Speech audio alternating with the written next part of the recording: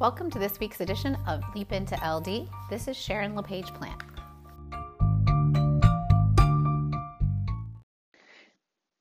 The tool I'm going to talk about in this session, well, yes, is definitely beneficial for our LD learners. It is really a tool that anyone can benefit from, and that tool is Grammarly.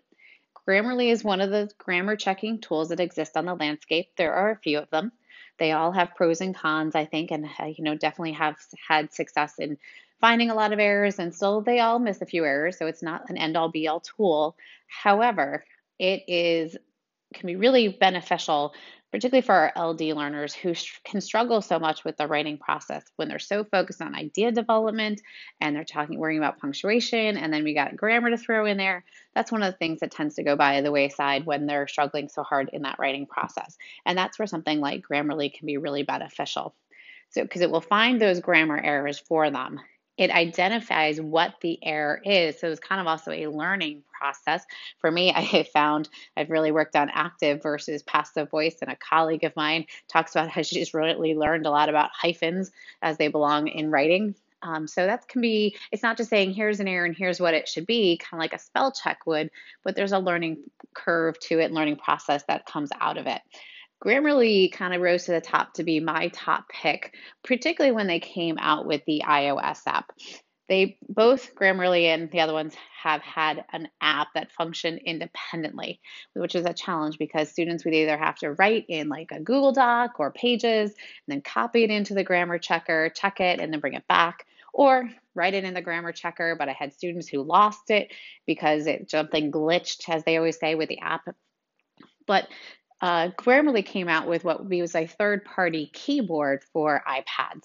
So this is the students can, if they are dictators, they just use their traditional iOS keyboard, they do their dictation, and then when they're done, they switch to the Grammarly keyboard and then just have it doing all the checking. If they're not students relying on dictation, they can just start right with the Grammarly keyboard. So it's checking as they go. It still has the word prediction built in. And then in the last year, Grammarly was the first one that was going to start working in Google Docs, because much to anyone's surprise, none of the grammar checkers worked within Google, which was a big challenge for all of our schools who are Google-based schools.